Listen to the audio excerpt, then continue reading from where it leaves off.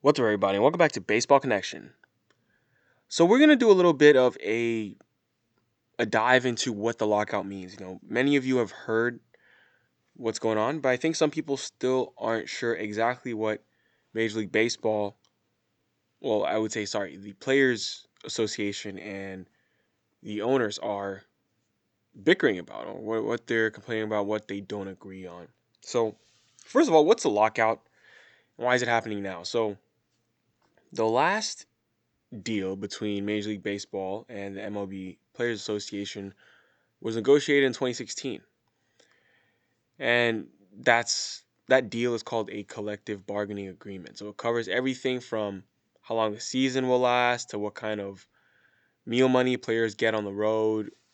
It also gets into some of the greater economics of the game like free agency and arbitration, but all that ended 12:01 a.m. you know, after December 1st. So I guess 12:01 a.m. December 2nd. And the owners locked out the players. And what that means is that they're hoping to push the players union into a more urgent state of negotiation. It's basically, the I don't want to say the opposite, but it's the other side of what you see when the players strike. So when the players strike, it's just that they don't want to play anymore. They stop playing. If players aren't willing to play, you have no games, therefore you don't have a league. But it's the other side of it. It's where the owners have basically told the union that, hey, you guys are not going to be listened to. We're not going to pay attention to you until a new agreement is reached. So this means that all player activity is on hold. No free agent signings. Players can't use team facilities. No contact of any kind between teams and players until a new agreement is reached. So, how long can we expect this lockout to last? I mean, could we potentially lose games next year? Well, the answer in short is yes. I mean, we can potentially see this bleed into next year, although I think it'd be unlikely. I mean, it's always a possibility that once a work stoppage occurs that extends for a long period of time, but no one really knows. But I will say, with 3 months until the regular season begins, it would be shocking if this was still going on for the beginning of the 2022 season. I'd be very shocked. But although it's a slim chance that the regular season is moved, there is a chance that spring training doesn't start on time. I mean, I'm sure both sides are using spring training as a soft deadline to force some issues to get resolved, but considering the fact that, that's months away, we're pretty far from that happening.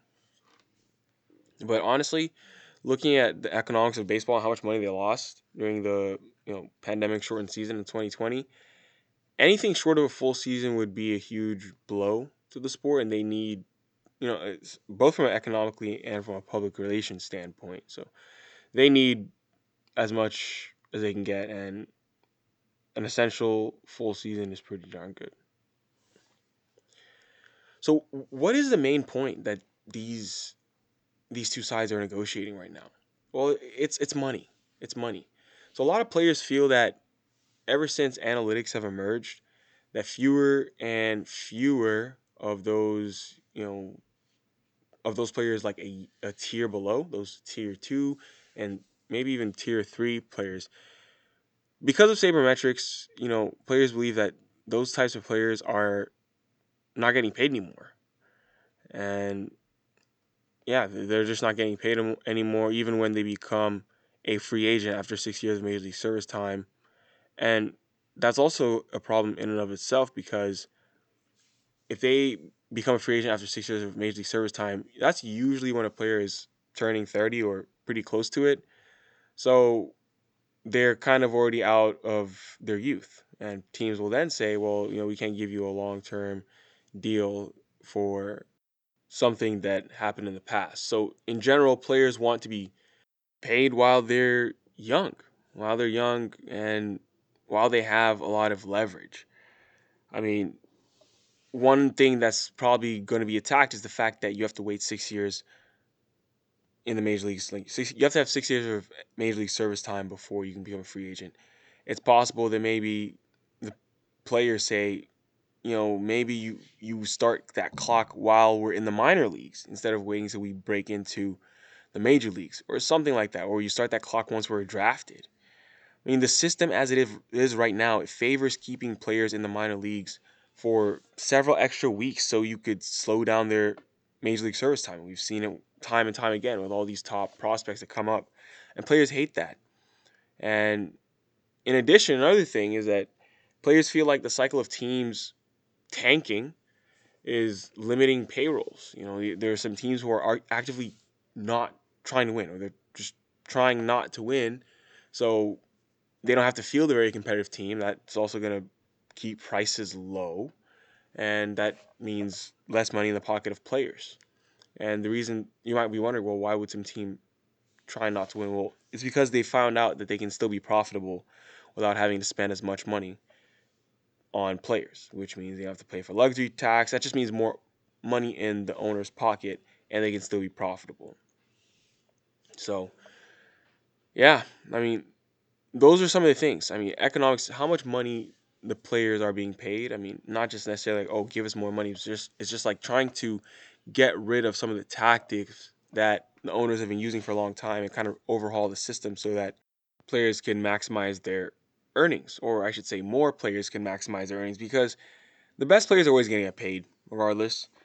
And those guys are gonna have no trouble when they hit free agency. But there are gonna be a lot of players who are, in that second or third tier, like I mentioned, who are negatively impacted by the current system because you have to perform at a certain juncture in time, and not everyone has a long, lengthy prime or anything like that. So that's something that the players are trying to change, and they believe it would be more fair if everyone got a chance to be paid earlier in their career. So that's a really big point kind of being discussed, or maybe not being discussed because there's a lockout, but that's one point that each side really has to consider before they can reach an agreement. I'm sure they will discuss it, but right now it seems like there's a stalemate and not much discussing going on, probably until some new proposals are on the table, which both sides are at least mostly okay with. So yeah, main sticking point is gonna be money for sure. So what does a lockout mean for free agency and trades? Are the winter meetings canceled? Well, everything is on pause. So the winter meetings are canceled. That was supposed to be next week. That's the major league side. Apparently, there's a minor league side of it which will continue, but I mean, there'd be no point in holding the winter meetings because agents can't meet with teams, and team personnel aren't even allowed to speak to the media about players on the 40-man rosters during the lockouts and things like that. So no trades. Well, technically, no trades will be agreed upon during the lockout, but that's assuming that the executives follow the letter of the lockout law. It's possible that people do have conversations off the record about players they're interested in from different teams and things like that, but that would have to be off the record. Um, Players looking for feedback from the coaches, whether it's like winter bullpen or hitting sessions and things like that, those guys are on their own now as well. So simply put, team personnel are prohibited from any contact with players on their 40-man roster. So, and then also one fun fact is that off-season drug testing will stop and pick up as soon as the new CBA is approved. So we'll see if anything happens there. But yeah, that's kind of where we stand. I mean, I would say key dates to watch out for as the lockout continues. I mean, not all teams have announced spring training report dates yet, but I would say February 1st is a soft deadline for camps to open on time. Um, Sorry, to open on time a little later that month. So if you put a February 1st deadline on these negotiations, then you'll have about 2 weeks before the start of spring training, which is enough time for teams to make adjustments, for guys to travel out and things like that. So I would say these sides have about 2 months to figure this out before issues start to arise.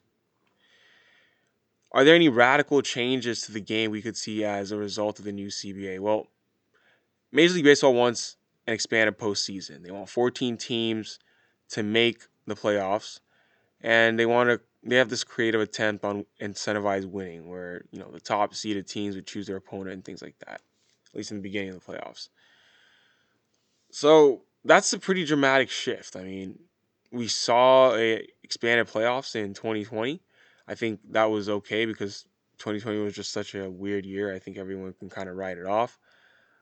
But they're still thinking about doing it. They meaning the owners.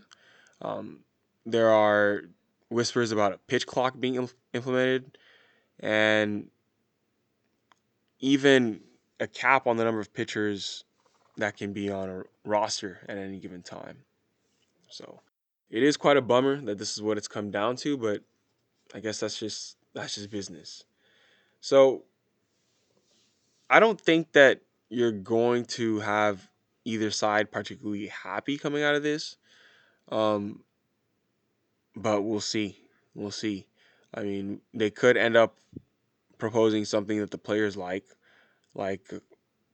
a different arbitration system.